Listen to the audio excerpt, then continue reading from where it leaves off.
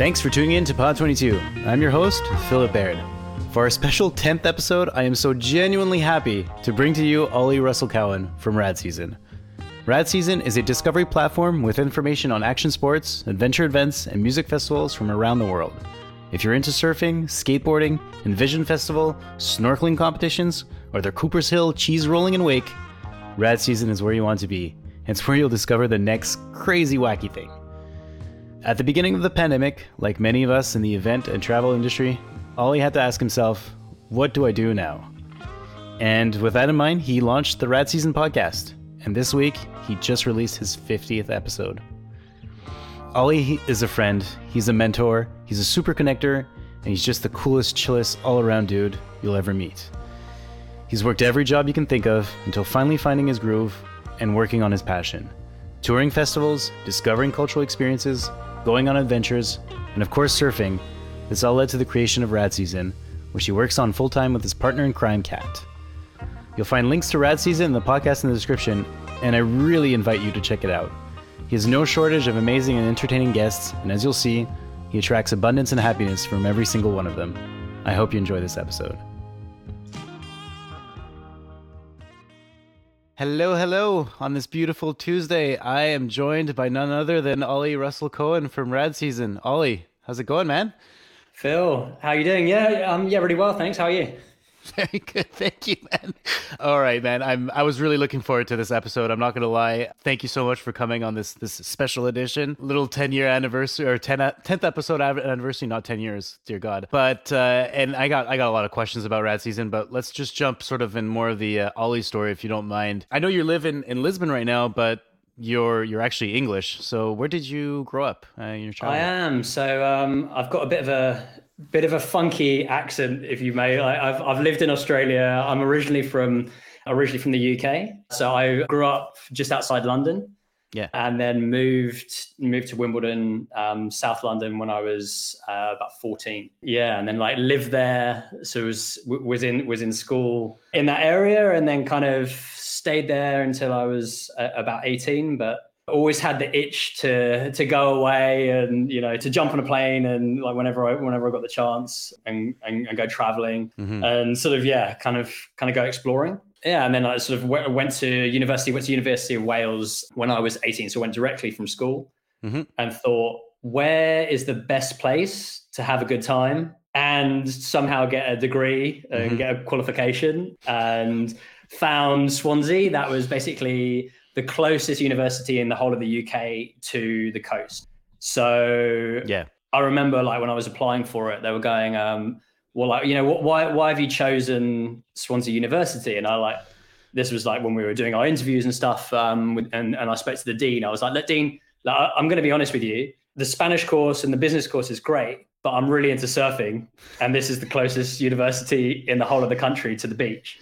So with the location and the lifestyle and the course, I think I'm going to enjoy it here. And he goes, oh, well, it's good that you were honest. I'm a keen surfer too, so I think you're going to have a good time here. Wow. So that was kind of that was one of the reasons why I chose Wales and why I picked Swansea. I'm going to let you in on a secret. We've spoken a gazillion times before, but I've never told you this. When I applied for my undergraduate, I ended up going to McGill University in Montreal, but I actually applied to Aberystwyth in Wales. It was the only outside of North America university I applied to, and I applied to because I was looking at UK universities online.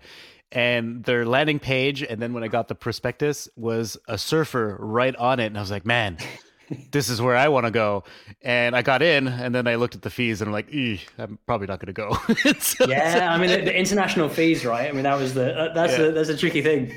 Yeah, luckily I went there just before the fees went up, and then it was interesting that you chose that you wanted to go there as well. I wanted to go to Wales. I mean, yeah. The place is amazing. They had a surfer on their cover page. No other university I applied to had that. So that's what intrigued me. But the program also looked good, and the location, and even my mom got a little bit excited.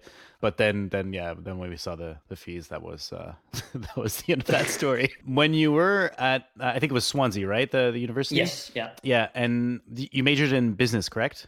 Yeah. So I was doing business studies, and I had a year, like business studies in Spanish. So Okay. I've got family in Spain. My dad lives over in Spain. So like, fortunately as a kid, like I got to go over there quite a bit and over in the holidays and yeah, we would sort of spend like a bit of the summer over in Spain. Nice. So yeah, so I thought like, okay, well, I'll try and combine business with that. And then there was this thing called Erasmus. So that was like, we get to study a year abroad. And I think my choices were like Madrid, Granada, and Granada's where my dad lives. And it's also where they got this place called the Sierra Nevada, which is a mountain ski resort. So like now looking back at it, I was like, okay, well, I can pick my own courses and the days they're on. So I was like looking at the schedule and I was like, there's all these courses on Monday and there's all these courses on Tuesday. So I basically chose those ones, which gave me then 5 days to then bum up around and just go to the mountains. And yeah, so I was a bit of a snowboard bum for a year over in Spain, and it was awesome. It was kind of like, I was like thrown in the deep end. I was like living in halls of residence there, and I was like one of the only foreigners with like 400, 500 Spanish people. So kind of in the deep end, but it was brilliant. I think like doing that, I was like 20 at the time. Yeah, that definitely opened things up to sort of like thinking, okay, well, if you can pick up, like if you can get another language and if you can kind of use that, you can, it just opens up things to go to other places. Right. So I was sort of looking at, okay, where can I go after Spain? I was like, oh, well, picked up a bit of Spanish. Let's go to Mexico and let's try and go surfing over there. And I like spent 3 months there. And yeah, I was bodybuilding at the time and I kind of was traveling around there. And then I came back and I had one more year in Swansea, finishing off my business course at university there. Mm-hmm. Yeah, that's a cool.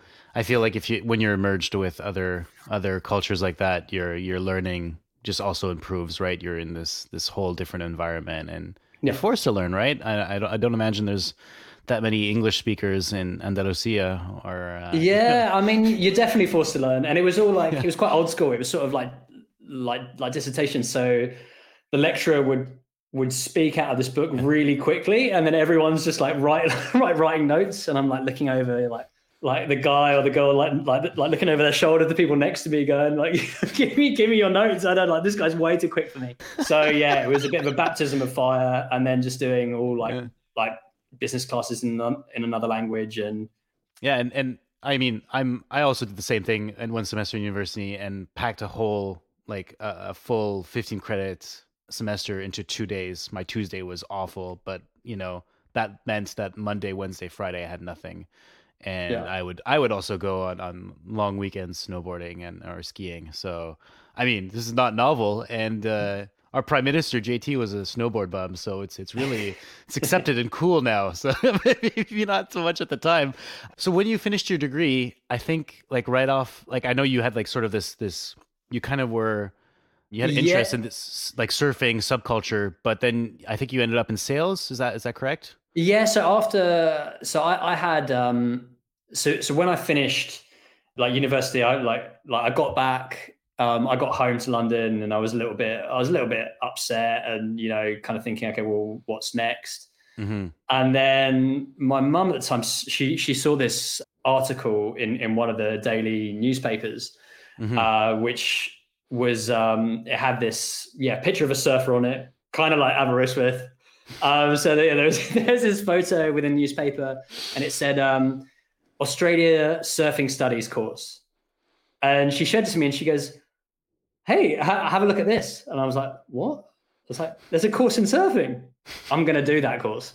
So she just basically gave it to me as a joke, thinking that like it's a fun thing to read. I was like, no, I'm really keen. So like I went on the internet, checked it out, and I was like, "Yep, it's definitely a thing." And they had it was the first year when I saw the article. And then I applied almost straight away and I got in, and I was like, okay, well, like a few months later, next minute, I know I'm packing my bags and I'm going to the Gold Coast to Australia. Nice. And I'm going to do a sports management degree in brackets surfing studies. If you can believe that's a thing, it was at the time.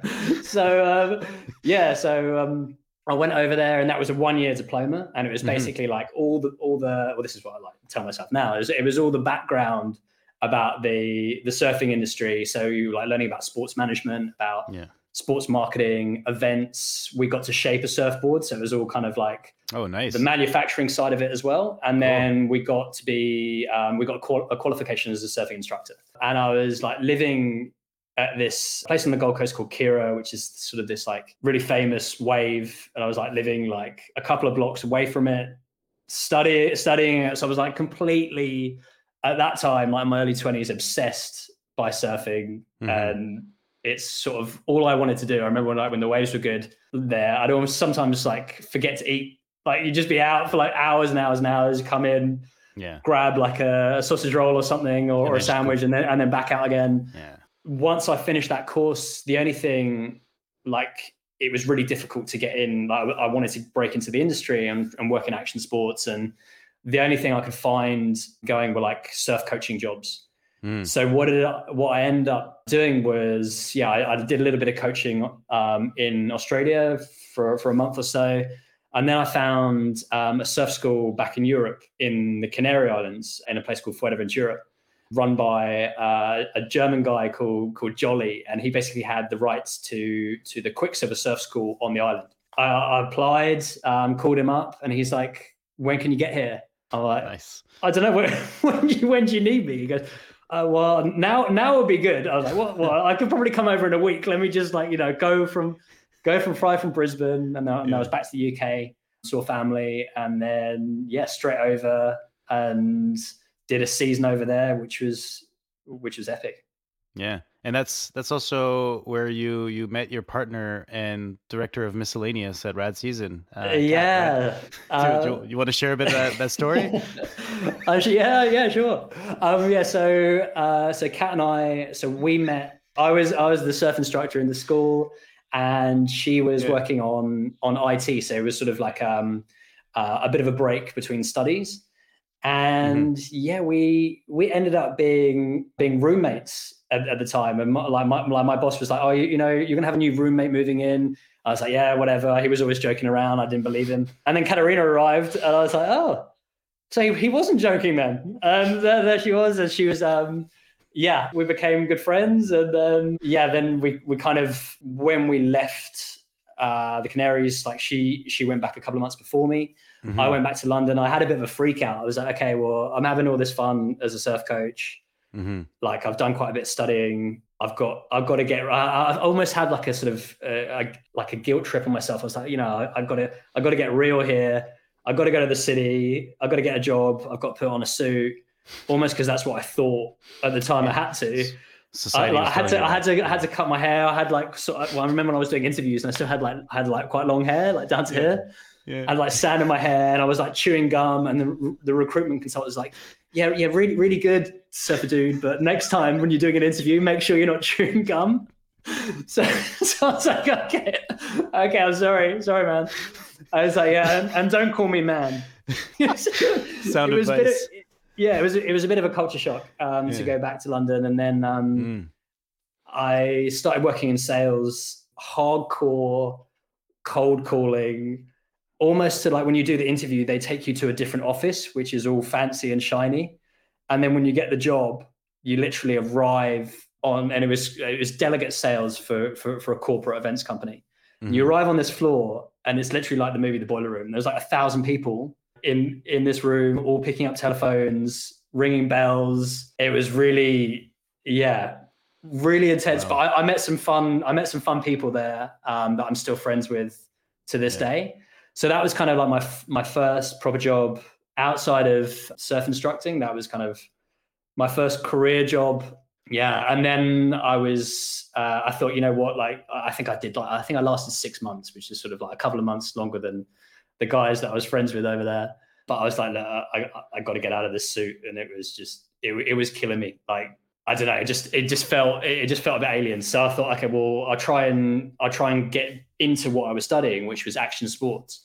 And I was like cold emailing and cold calling all the companies I could think of to try and just get my foot in the door. What I ended up doing was contacting this company called Factory Media, who were publishers in London, and they produced all the action sports magazines, so print magazines at the time. So there was like all the surfing magazines, all the main European surfing mags, snowboarding, skiing, skating, mountain biking magazines, like the skate magazines and surf magazines I'd read when I was a kid.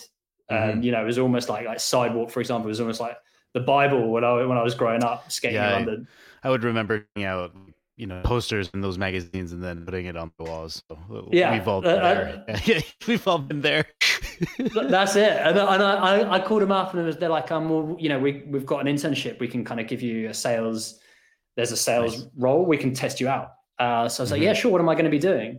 And they go, well, so my manager at the time was a guy called Jim Peskett, and he goes, well, we've got the rights for these DVDs, and we're gonna sell them, or you're gonna sell them to all the shops. So selling skate DVDs to skate shops, snowboard DVDs to ski and snow shops. And then I remember it was just before Christmas time, and yeah, I'd like call up these mountain bike shops at the time, and we had this really big mountain bike DVD, Dirt 5, I think it was. And I was just calling these shops. I was like, yeah, hey, it's Ollie from Factory Media. We've got Dirt in. Are you interested in taking some copies? And they're like, yeah, we'll take 50. I was like, oh, that's pretty cool. So I was like, and I get £1 per DVD. So I was like, oh, sweet. Just made £50 in like 2 minutes. Let's ring some more. And then I got like really into it. And I was just slamming the phone, thinking like, you know, I'm going to make so much commission off this. And it was like just a sort of trial job. And we got some pretty sick titles. Like That's It, That's All, like the big sort of Travis Rice and Red Bull movie when that came out, and we had like the European rights for that. So I was sort of selling these DVDs, and then as you know, like DVDs are no longer a thing. At that time, it was sort of right in when they were like finishing. So the next season, that was it. It was almost like everything had just transferred online and it was all digital. So then I moved into selling classified advertising for Surface Path, one of the surfing magazines. And I was like, oh man, I can't believe I'm calling up all these like surf camps in like Panama and Costa Rica or wherever they were, and sort of like basically selling them advertising. Yeah. And then got promoted to then become the advertising manager for the skateboarding magazines, Kingpin and Sidewalk. Yeah, at the time it was great. It was sort of like you like looking at it going, like I get to talk about like what I'm interested in, and there were some really cool trips. So you know, we go to the US and we go and like go to the trade shows and go to the factories, and like seeing how they'd have like a half pipe in all the warehouses and like bowls and like full on skate parks in their offices. And then there'd be all these pros coming out and be like, oh my God, like you're like, this is actually a job. Like it was amazing. So yeah, that kind of sparked, I guess, my interest in sort of continuing to work in the industry. Yeah. And I think that period we pretty much were like, you know, the single contributor for the whole sales cycle, right? You were like finding them, contacting them, doing the sale, doing the after sale, and then sort of not only from all of that stuff, but you also were like, you know, making a lot of contacts. Do you feel like that sort of sales training and those network opportunities really paid off later? Or did it like help you become a better entrepreneur in a way? I think so. I think it's sort of like, I think if like the whole cold calling thing and sort of taking rejection almost as a daily and not letting it get to you, I think that was kind of probably the main thing that helped. And yeah, I mean, like everything, you have good days and you have bad days, and it's sort of like I think coming from sales and sort of seeing, okay, well, like this is what I want to do, this is not what I want to do. I kind of like the new business aspect of it as well.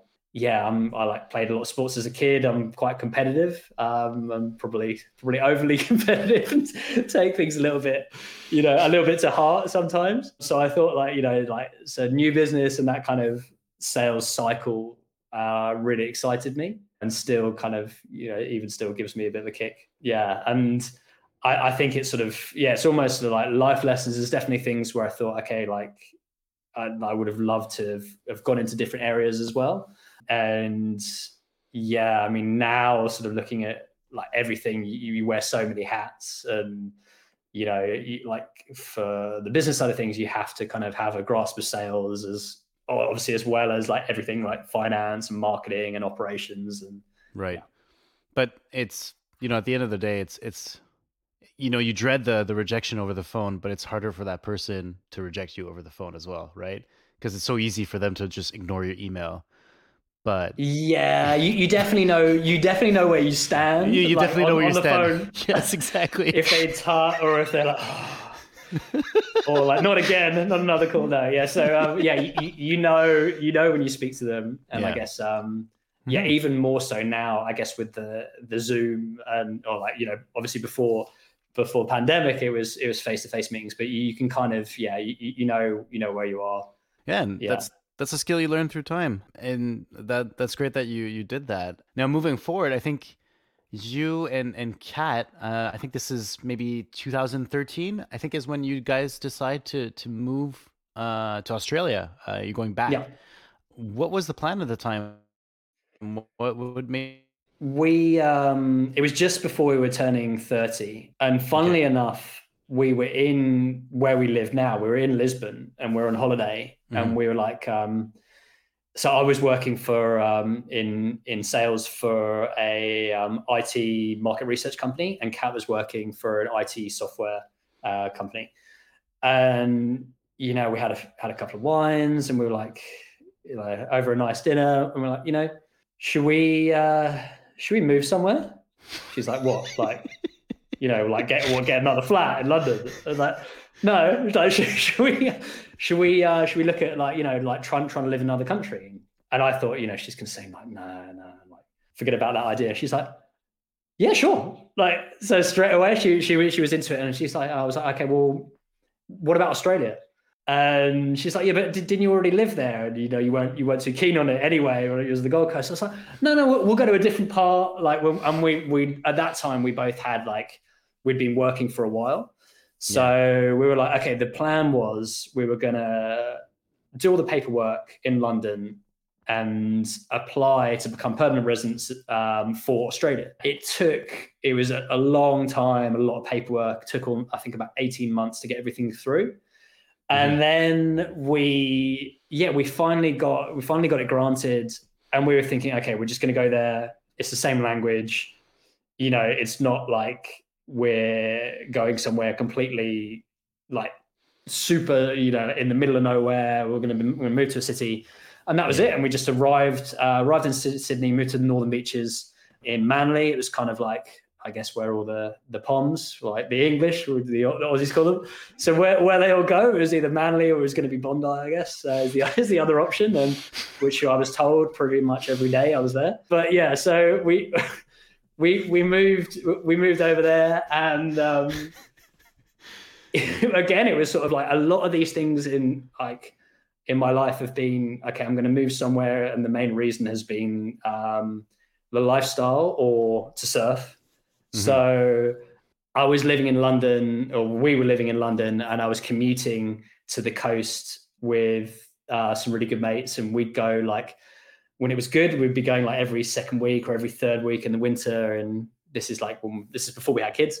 So yeah, so we were skipping off, and and I was like commuting 4 or 5 hours to go for a surf is crazy. So I was like, all right, it was fun over there, but I was like, okay, we're going to try and live and see if we can make it work in Australia. Yeah, we ended up staying there for 7 years. Theo, our son, was born over there. And yeah, we met loads of cool people, had a good time. And that was kind of around the time that I wanted to start, was the time that I wanted to start my own thing about 5 years ago. Yeah, the sort of rest is history, I guess. That's cool, man. And I'm not trying to, insult England, but was the food better in Australia? Yeah, I mean, hey Phil, the food's all right in England. No, the food in Australia was really good. yeah, it was all the like proper like fresh produce over Yeah. there. We live right next to this. Yeah, Yeah, I was about to say there's some, Yeah, I was about to they say got, they have really. They all got the fresh produce over there, right? It's yeah. really, and it's boomed in the recent years. Like I feel like it was like the time you moved there is when like these farm to table things became popular and like more of these Yeah, yeah, like the variety of stuff was just like increasing, and everything I've heard about Australia has that like food aspect that it's kind of like a hidden secret in a way. they're really foodie, and it was sort of like, I mean, it's so far from everywhere that it's not like Mm. England where it's just everything's just getting sent from from South Spain America or or Spain or like other parts of yeah. Europe. Like there, it's just like you're far, so all the food is pretty much coming from Australia, or they're getting some from New Zealand, and yeah, so that was it. So we're living there, and then we got married over there, over in Sydney, and Yeah, we went on our honeymoon. And the plan was basically to go from we went to New York. So Kat's birthday is on the 4th of July. And yeah, nice. we heard there's a bit of a big party over in the US around that date. So we're like, okay, Yeah. we got to go and celebrate it in the US at least once. So that was like the main reason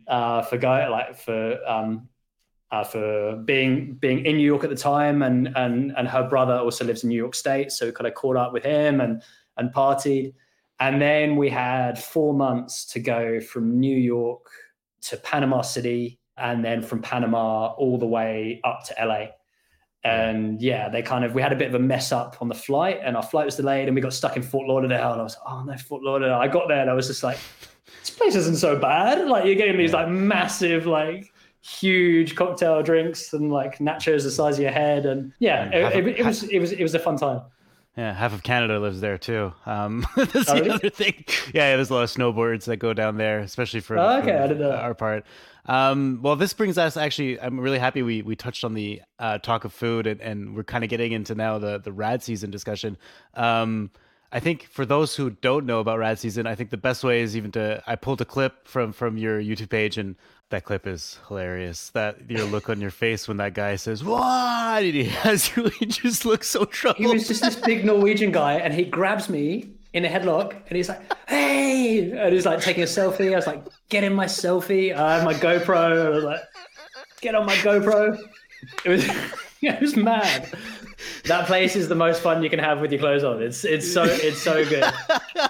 Like, That's a, is that the way you describe it on Rad Season? Like the first two lines, the best place you could have fun yeah, with your I mean, clothes on. there are so many of these events, but La Tomatina is just outside Valencia, Yeah. and now it's like turned into this, like for me, almost this family thing. So I've been there. I think that's like my third time. But Okay. it's my mum has a place on the east coast, about an hour south of there, on the east coast of Spain. That time, that was almost one of the last festivals that we did in 2019.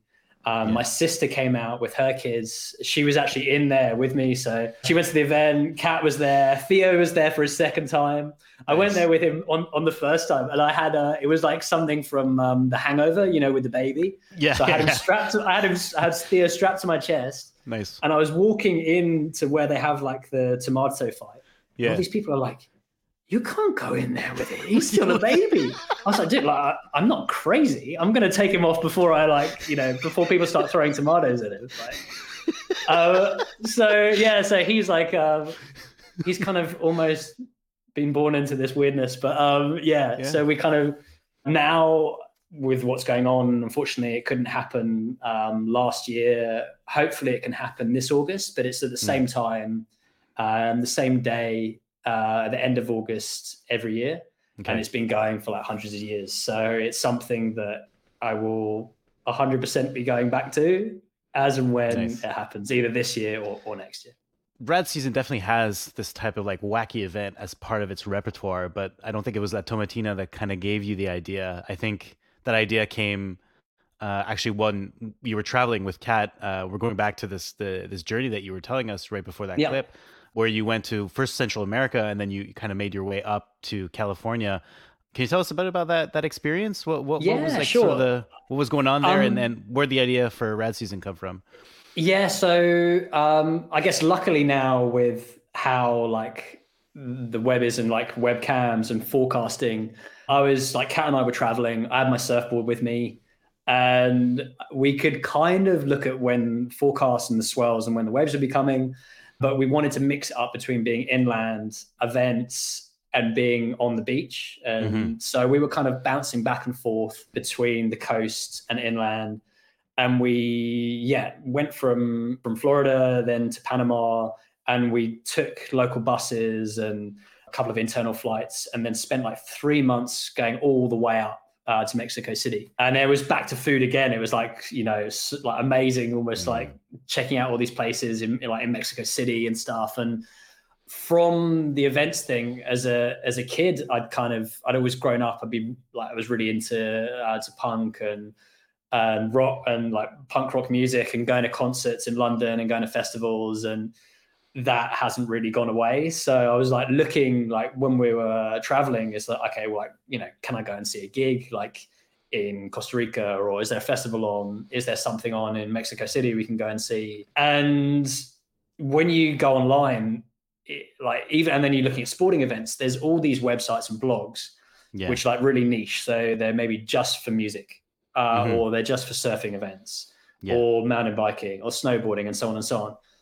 So like you get like a one-liner in the Lonely Planet. We're actually carrying a Lonely Planet around at the time. It says how long ago it was. So yeah, we're sort of like we're carrying this book around with us, and we were sort of looking like, I was like, okay, there's Day of the Dead in Mexico City, but it's November, and you get one-liner. And it's just, oh my god, like, I got to go to that. And then it's sort of like word of mouth, or if you meet people in the hostels or wherever you're staying, or I was like, there are all these things happening. Yeah. And they have been happening, especially all these cultural events and carnival and things like that, for a long time. And there was like no kind of one place where we could find them all. Mm-hmm. Like when we ended up in LA, for example, this was like 2 days before the end of the honeymoon, for like 4 months of traveling. We were staying with a friend in San Diego, and I was like, oh, we should just have a look what's on. And I was like, AC/DC are playing. I was like, oh, that's got to be a cover band. And I was like, I looked at it. It was like AC/DC, Dodgers Stadium. I'm like, oh, right, that's pretty good. I was like, that's not a small event. So and the so real, basically, the real guys. And they were kind of like, getting on a bit, but still kind of like lying on the floor with a guitar and like doing spins and stuff. It was amazing. It was a real show. Yeah. So we thought like, okay, like that. Finishing off on that, I then went back to Australia, and I was like, okay, we're going to build, like, I knew I wanted to do my own thing. And I thought, okay, how can I combine all of my passions of events, of action sports, adventure, weird stuff, quirky events, with like what I've learned in sales and kind of like the previous job roles. Mm-hmm. So when we got to Sydney, I started it like basically like Rad Season was kind of, the concept of Rad Season was born. Mm-hmm. And the idea was that it's always the season somewhere. It was kind of like our slogan. So there's always somewhere in the world of like every day there's somewhere just going nuts, and there's a massive party. And I wanted to just put that all together. And I thought, okay, well, we'll start in Australia. I was looking at all these surfing events that they had in Australia. I was like, okay, normally then they've got like concerts and there's things going on that are attached to that sporting event. And then there was like, oh, well, what about this stuff that's going on in Whistler with this like snowboard music festival and over in Canada, or, the things that are happening in London or in Europe and Spain every single week in a different part of the country. There's some crazy cultural festival. So I was looking at all these things, and now looking back, I kind of got carried away. I definitely got carried away. I was like, let's just put all these together and find them all. And they're like, I was just thinking like basically what I like think about it. I was like, oh, they're all pretty good. They've got to go on the website. Was there a tab? Hindsight, I think, No, go ahead. In hindsight, I should have kind of just focused on one category, on one niche, and then grew it out from that. But I don't know. It's too late now.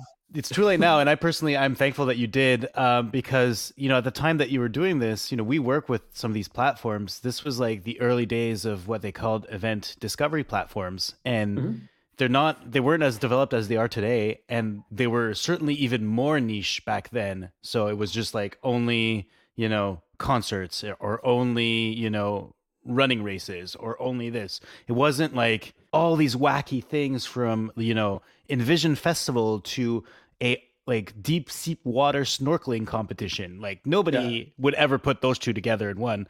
But you came up with that idea, which is cool, and kind of created an idea that like all these people can actually have something in common. They all enjoy this wacky out of the box thing, and it's all these different communities that actually do share something in common. Did you have like an Excel spreadsheet where it was like on one side it says rad and then not rad, or was it always rad? I think I definitely had a sheet, and I like what I try and do is if I could find footage, if I hadn't seen it, if I could find Yeah. footage of it, and if it like made me feel I want to go there or Yeah. like I have to go there, like That was I need to check it out. That's it. And then for me that Uh, was rad. I mean, some of them are small. yeah. Some of them, may have like a couple of hundred people. Tom and Tina in that video, there's 30,000 people that go to that event every year. Right. So if 30,000 people or more are interested in these things, like I knew that there is a thing in these crazy events, Right. or these wacky, unusual festivals. Yeah. So yeah, it was just a matter of then like growing out the site, and then when we started from blog, then we turned it into a platform as a sort of like as you mentioned, a surf discovery site. I was trying to find something where to go to all these events, it's a hassle to then dig through more websites to then find accommodation and insurance and all these other things. So, and then luckily I stumbled across you guys. Yeah. And I think we were like we were starting off at the same time, like, Yeah. just over 5 years ago. I was like, this is ideal. I mean, it's like literally telling me where the event venue is, the festival, and then the walking distance to the Airbnb or the hotel. You can search by price. I was like, this is perfect. And it's something that we use, and we did like 25 festivals in 2019. We were using it the whole way on every event. We were like, booking where we were going to stay, like how crazy we want to get, how close do you want to be to the festival, or, are you going to kind of like live it up a little and kind of like rent a nicer Airbnb and go further back. And that was like, I think sort of still now when we were like looking, like we were going to do like not 25 festivals last year, but we had planned to do like one main event every month. And mostly in Spain. So we could just drive to them, like a few in Portugal, and then just drive across the border into Spain and check out the things going on over there. I mean, the advantage of talking about these really small niche events is that you're kind of like the only one talking about it, right? And that brings actually, when some people search them, then they end up on Rad Season and they're like, oh, there's all these other events that I didn't know about. And then suddenly they now return back to Rad Season for that. Do you feel like having some of these small events really helped some of the growth of your platform? Yeah, I mean, I think like early on, we started showcasing an event called Cheese Rolling in Gloucestershire. Oh, yeah, I've heard of that one. Is mental. I haven't done it, but we went there on that tour, and it's pretty crazy. It's like the steepest hill you can imagine, and they roll like a big Gloucestershire cheese down it, and then people chase it. And no one catches the cheese because the cheese goes so quickly. No. But it's basically the first one to the bottom of the hill. Like they break stuff, So like the first one to the bottom of the hill wins. That's it. Yeah. And they do a couple of these races during the day, and so we had this on our site, and we started getting a bit of traffic, and I was like, oh man, like we were like ranking sort of first or second on Google for the term cheese rolling. Wow. And right early on, like most of our traffic was coming from this one like page, and I was like thinking, okay, well, like there's definitely something in this. And then we did like other quirky events, like World Wife Carrying Championships in Finland, and we started getting a bunch of traffic from that as well. And I was like, okay, I could be the quirky event guy. Like, so Rad Season kind of had this thing where I sort of saw it as like, we're going to be showcasing X Games and all these kind of action sports events, or like the World Surf Tour, and things that within the action sports community everyone knows about. Knew about, yeah. And then we're competing with the likes of like ESPN for traffic, or for all like all these major publications. I was like, okay, well, if we can do content on the Rad Season magazine about these like unusual events. Then let's see if we can grow the website and grow the platform into a thing. Right. And I basically spent the first couple of years before we moved back to Europe, just behind the computer, behind the laptop, not going to anything, occasionally like calling event organizers and trying to see if we can partner with them in some way, and just making sure that we were like manually writing all the content for every page, uploading it, I think we had like over 100 contributors at one point, like freelancers writing all these articles for us, writing content for all the event pages. Right. And I don't know, I was just getting massive FOMO. And I thought, like, what am I doing this for? It was like almost reminding me of the days when I was like cold calling people to advertise in the surfing mags and skate mags, and they're having all the fun. And I'm like, okay, yeah, they've grown their businesses and they deserve to. But I was like, man, like it felt like that. It felt like I'm kind of like I love it. I was getting up super early, 5 in the morning, discovering all these new events and these things to do, watching these crazy YouTube videos of people throwing, different fruits at each other and having a good time. And I thought, like, I want to experience it. And we were looking at like, where is the hub and where do most of these crazy things happen? And Europe was, it was almost a no-brainer. So there's so many different cultures and different things so close together that, with a quick, like either a quick fly or drive or bus ride, you could get to another country, and you can do a couple of countries even in one day and get them. So we kind of went down this thing of like doing all these events, and then we scaled it back into like, okay, how are we going to build out the platform? How are we going to get the most out of it? And what do we want to be known for as a brand? And for me, it was always like, it had to tick the boxes. If it's got to be fun. It doesn't necessarily have to be weird or like sporty. Like we cover like about 15 different categories, but they're all, when you see them, they're all fun events. So you're either like fun to take part in or to be a spectator and watch. Yeah. And I'm really happy that you told me that the cutoff was, would I go to that? And that's pretty much it. So. That's it. And it's sort of, and we've spoken about Envision, right? And like, when you went there in Costa Rica, and it's sort of like, it's a music festival, but it's also this other stuff. And, you can go and hang out in the jungle. You can go surfing on the beach. You can do these different things. And for me, it was just like, okay, like if I'm going to go and travel somewhere, if I'm going to go to Tomatina in Spain, what else can I do when I'm there? Because this event, like that only goes on for an hour. So it's like, okay, well, you want to kind of make a trip out of it. You want to make a holiday out of it. So, we did some mad ones. We went to like Serbia. We went to this like trumpet festival in the middle of nowhere. And then we like thought, okay, like if we could do that, and then maybe we could like go and see what else is available. So like, and then we found out this cool like kayaking trip that we could do. And then, there's like camping and all sorts of stuff around these events. So the idea for Rad Season was then like almost then, I guess, solidified with that. So you go to an event and festival, but then you want to find out different things to do and meet people that are interested in similar things as well. So that's kind of how it sort of evolved, I guess. And I like how you just spoke about it, that they all of them together kind of helped build the brand.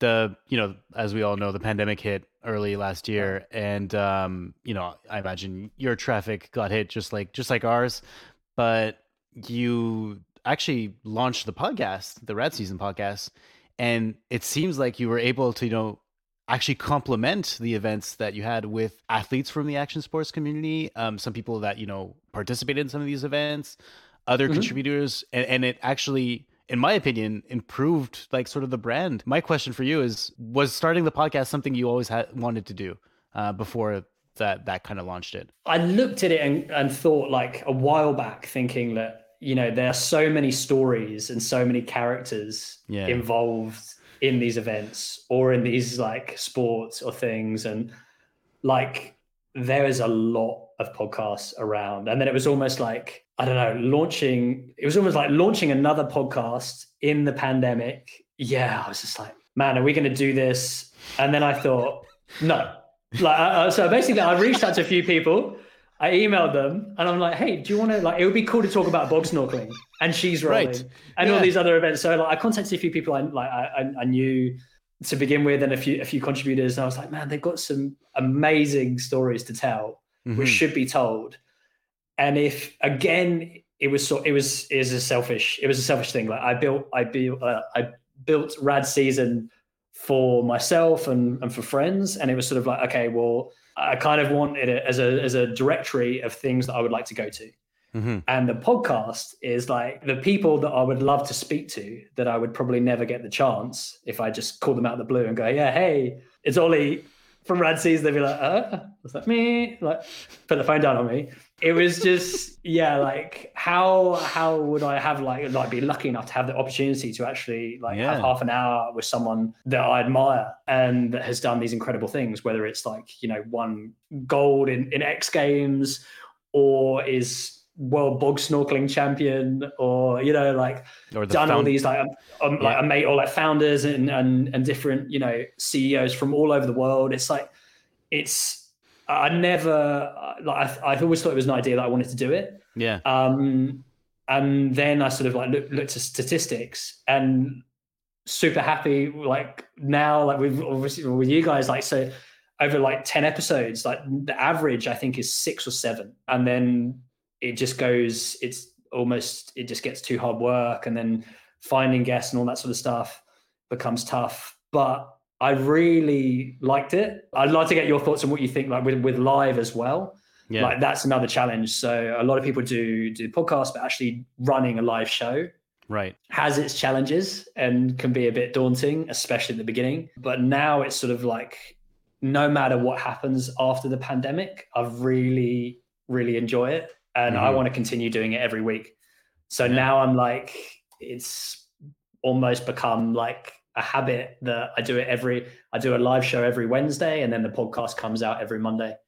Yeah. And yeah, the more people I speak to, the more ideas I get. I was like, oh man, like I just found this guy yesterday who went viral, and he's a German guy, and he basically attaches he went down a toboggan run on a Okay. longboard with like ice skate blades on a Oh my skateboard God. longboard down a toboggan run. And I was like, I need to speak to this guy. So it's just like so Wow. so all these characters doing like a Yeah. crazy adventure stuff, action sports things, Yeah. fun events. That's kind of what almost telling the stories of what Rad Season as a platform is about, and sort Yeah. of giving it a voice, basically.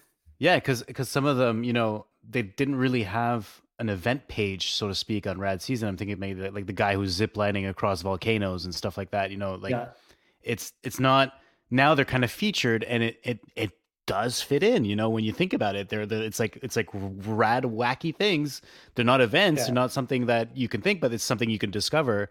And now you're able to do that through another medium. I think it's phenomenal. I think it's great because I've discovered like a lot of stuff because of that and because of your podcast. How do you feel you've progressed since the first episode? Because now we're at like what, episode 45, 46? yeah. So I got 45 tomorrow, and Okay.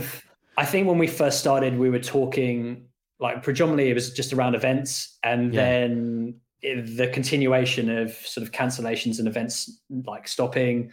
Yeah. I thought I kind of wanted to open it up a bit. So then we kind of went into talking to adventurers specifically around like crazy adventure experiences and travel, and then action sports athletes, and then the industry and businesses behind that as well. And now it's just like, yeah, I'm almost like looking at it going, oh man, I wish I could I want to do what I'd love to do more than one a week, but I don't know. People would just be getting sick of me when I'm, like going live on LinkedIn and Facebook and YouTube, and so not again.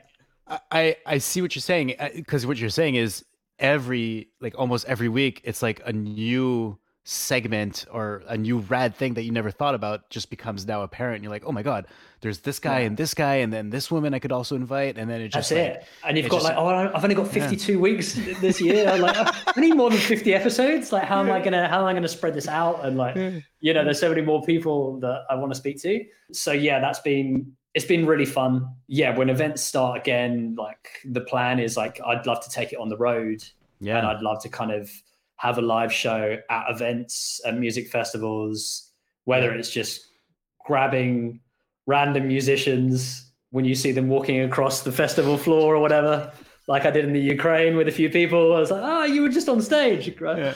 Could I just throw my phone and then be like, can I do a quick interview? Like that kind of stuff. Or, like trying to do it a little bit more professionally and trying to set things up. But I think I think now with like how everything and like how media and things have changed and been forced to change with events and like this hybrid model of like mixing virtual with physical. Yeah. I think it's cool to kind of hear the behind the stories, the behind the scenes stories as well. And like doing like little things like this, I think it's great.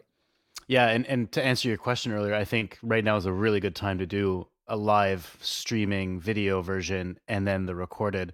But as soon as events go back, I want to listen to like the version where you're just interviewing somebody at a festival right after either their performance or they just like witness something and they're like high on life. I would love to hear what they have to say at that moment to get a feel of what the event's like, even as a participant or even as a performer, right? Yeah. I think that's a really cool idea, and I'm looking forward to hearing that version. That would be awesome. Going into more of a broader question, you've done sales, you've done marketing, you've done event organizing, you've done like the works, and you ended up becoming an entrepreneur and building a platform. Do you think young Ollie ever thought that this was going to happen to him, looking back? I think he probably just thought like, how can he get maximum surf time? He definitely didn't think it would be that much work being an entrepreneur, that's for sure. So like looking back, I don't know. I didn't really, I wasn't massively career focused. I knew, I wanted to travel. I wanted to do things around what I loved. Like both my parents have been I'm pretty fortunate that they were very sort of open-minded and understanding, and always sort of said like, if you've got a passion, like follow it. It sounds a bit cheesy, a bit cliche, but they were very, very supportive. So that kind of, I guess gave me the confidence to sort of think, okay, well, like I wasn't forced into staying in the city or like doing a job that I wasn't necessarily passionate about because that's what I thought I had to do. The entrepreneur thing, I think at the time when I was in Australia, it was like, okay, I knew I wanted to do something for myself that would excite me. So that was kind of like, what I thought that, how can I like carve out a lifestyle and have a business at the same time? And that's sort of what happened. How can I take sales and my background in that and events and action sports and then kind of combine it and mash it together? Speaking of carving and surfing, I have a question for you. What's the largest wave you ever surfed, and did you shit your pants when you rode it? The answer is yes. And I'm a chicken. I don't know. I was in Fiji. I think I was about 80. No. I was a bit older. I was about 20. And I think, I don't know, it was maybe like triple overhead, which is in feet is probably about like 16, 17 feet face. So a good couple of meters. That's a big wave. And it was we just dropped off on a boat, and I was with these other guys who were like, yes, I was 20 and I was like, they were 18, and we were on these tiny boards. Like, I think I was on a 5'11" surfboard, which for waves like that is just, you should be on a bigger board to paddle into the waves. And we looked at each other and we're like, our eyes are like this. And we're like, oh my God, like we can't even see the island. We can't see land. And there's just this big, big ocean rolling in. And we were like, just screaming at each other in the lineup. And it was fun the evening when we got back to the boat and we were all in one piece. There was a couple of like reef scratches but nothing too bad. And, it's like, we're alive. We made it. And it definitely made the beer taste better like that evening. And, you have a bit of a story to tell. Yeah, you're probably high on life that day. Yeah. And I don't know, like the big wave stuff, like it's not like I get to a certain height that I'm comfortable with, and I'm good with that. I'm never sort of trying to kind of push it further and further. And you then need different equipment, and you need Yeah, different there's boards. in the top three moments where I literally shat myself. One of them was a wipeout on a wave in South Africa, and I will never forget that. I was scared shitless because it Yeah. is scary, right? You have no control. I mean, I wipe out sometimes snowboarding or skiing, but I still see where I'm going. I kind of could still see the terrain and whatever. Even Yeah. sometimes though you can't move your body, but when you're being taken away by a swell, it's there's not much you can do. No, you've kind of got to, yeah, you just got to go with it. But then at the time, like you tell yourself before, oh, yeah, I just go with it. But no one ever does that. Then you start panicking, and unless you're sort of conditioned and you practice and, you do like underwater training and all this stuff. And yeah, I mean, one of the scariest things I had in was in Taiwan, and it was like tiny waves, but I got my leg rope, my leash wrapped around a rock. And then a set came and like kept on pulling me under. And I couldn't undo it. And I couldn't reach my leg. And I was just, oh my God, I'm going to drown in Taiwan in like 3-foot surf. How embarrassing. What am I doing? Yes, I can see it's that. Like, it should be a cool story in Hawaii, 50-foot, like, some kind of Point Break style thing. But it wasn't. It's always like being out in the water or out in the mountains snowboarding, and you're going off piste. Like, you just got to be careful, I guess, wherever you go, and things can happen, and they do happen. That's just part of it, I guess. We spoke about when you were doing a trip across Central America and then the U.S. West Coast. You would look at swell reports. Do you feel like the tools that are out there right now online, especially, are more accurate or better that today than they were maybe, I don't know, 10 years ago or 15 years ago? Has there been a lot of improvement? I think like the forecasting and like the buoy readings and things like that from a sort of like metrics and sort of looking at the forecasting then is probably more like a little bit more accurate now. But when I was at university, I'd call a hotline, and the guy would be doing a report, and he'd be looking out his window, and you pay for it. It was quite expensive, and he'd be like, "Yeah, and the Gower Peninsula is 3 foot and pumping today." I was like, "Shit, get my surfboard, jump on the bus, and get down there." Whereas now, like you're on your computer, you can look at like most of the known surf spots all over the world have webcams. So where we are in this time, you can check in real time. You can count how many people. It's like, oh, it's not that crowded now. They're great. There's only 3 guys out. There's no wind. It's really good conditions. Let's go. I think that's it was sort of exciting back in the day because you didn't really know how good it would, like if it was going to be good or rubbish, unless you're a real local and or someone told you that it was going to be good and they call you and they're like, get down to the beach, Yeah. That's how it was for me 10 years ago in South Africa. Somebody told me, he's like, oh yeah, today on the Indian side, it's good at that spot. And I just went with some other person, and that was it. But do you feel like, how, like, for example, for events on Rad Season, you get like a lot of information and the content was written actually by somebody that worked with you. Do you feel like these swell reports have a lot of more user input? Well, they'll say, hey, watch out for the rocky sides, 70 meters to the east or whatever. Or is there more, besides just the actual real-time report, is there more information that's now available that comes with it?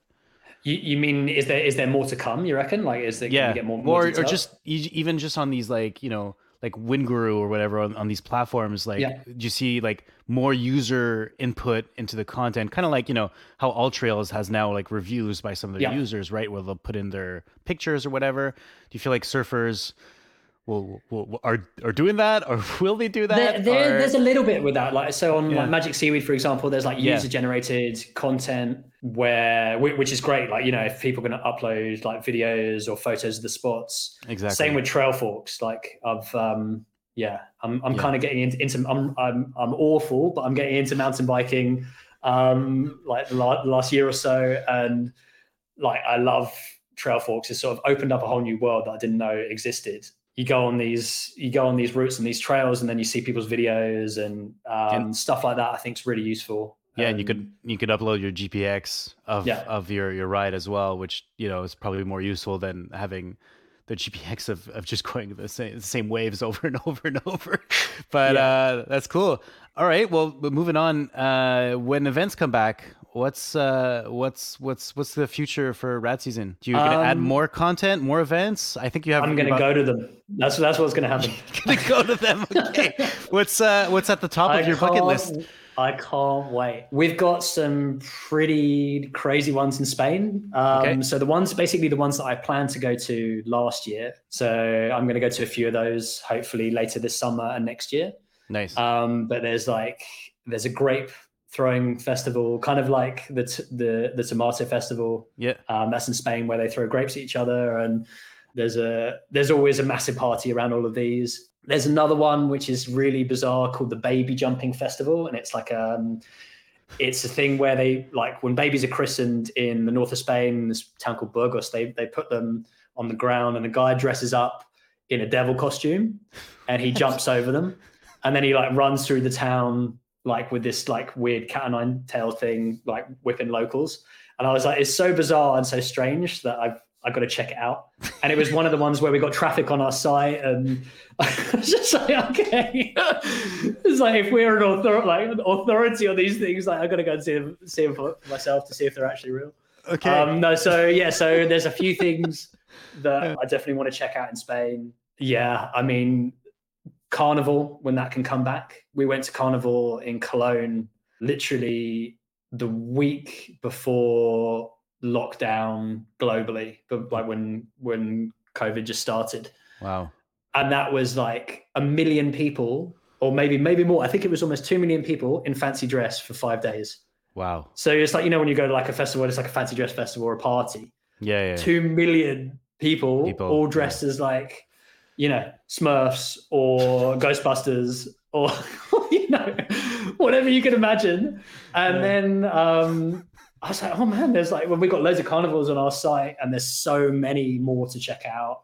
Mm-hmm. It's been going on for hundreds of years. It's not just Rio in Brazil. There's a lot. So, and then a lot of them as well happen like later. There's a few carnivals in the Caribbean, which happen sort of like July time, and all the islands in the Caribbean have their own carnivals. And yeah, there's, I don't know. And then with Rad Season, when events can start again, we're sort of squirreling away in the back end, building up all the content, updating all the event pages, and getting ready for 2022, as well as this year, and trying to produce more content around the funnest festivals that you can go to. Basically, you're kind of like in so many different fields, right? You're in events, sports, action sports, adventure, wacky, whatever you want to call it. If there are other people who kind of want to do something similar, like what kind of advice could you give them? If talking about some of those times where you're like, what am I doing? And you were like questioning yourself, but then you persevered. And I mean, I talked to you today, and you're like one of the happiest people I ever conversed to. So I know you're doing something right. What kind of advice could you give these people who kind of have the similar interests and they want to make a career out of it? So I think you kind of got to go do something that you like, but also something that you feel that you kind of have. You can learn it along the way as well, but you have some kind of, you have that passion, you like it, you can combine some previous experience. If it excites you, if you have a good gut feel, that is something that I kind of like. We've done a few things in the past, like had events on the site, and I'm like, I wouldn't go to this, or I don't know, like, or even if I would, like, I don't know, it just doesn't feel right. If it doesn't feel right, it generally, like 95% of the time, if something feels wrong, either in career or starting something, it's probably for the best to kind of, different things open up, and it's kind of then just deciding what you want to do. But go with your gut, I guess, would be what I'd say. It's good advice. It's really good advice. So if people kind of want to, get in touch with you, partner up, or even suggested events for your platform, what's the best way to reach you? So they can get me on email, which is just Oli, OLI, @radseason.com. Rad Season on any of the social platforms. And like if they're keen to listen in or become a guest on the podcast, it's just Rad Season podcast on Spotify and Apple and all the other favorite podcast platforms. And that's it. And happy to talk about anything, even if people are like, I've been to this crazy event or want to go to a crazy event. Happy to chat to anyone.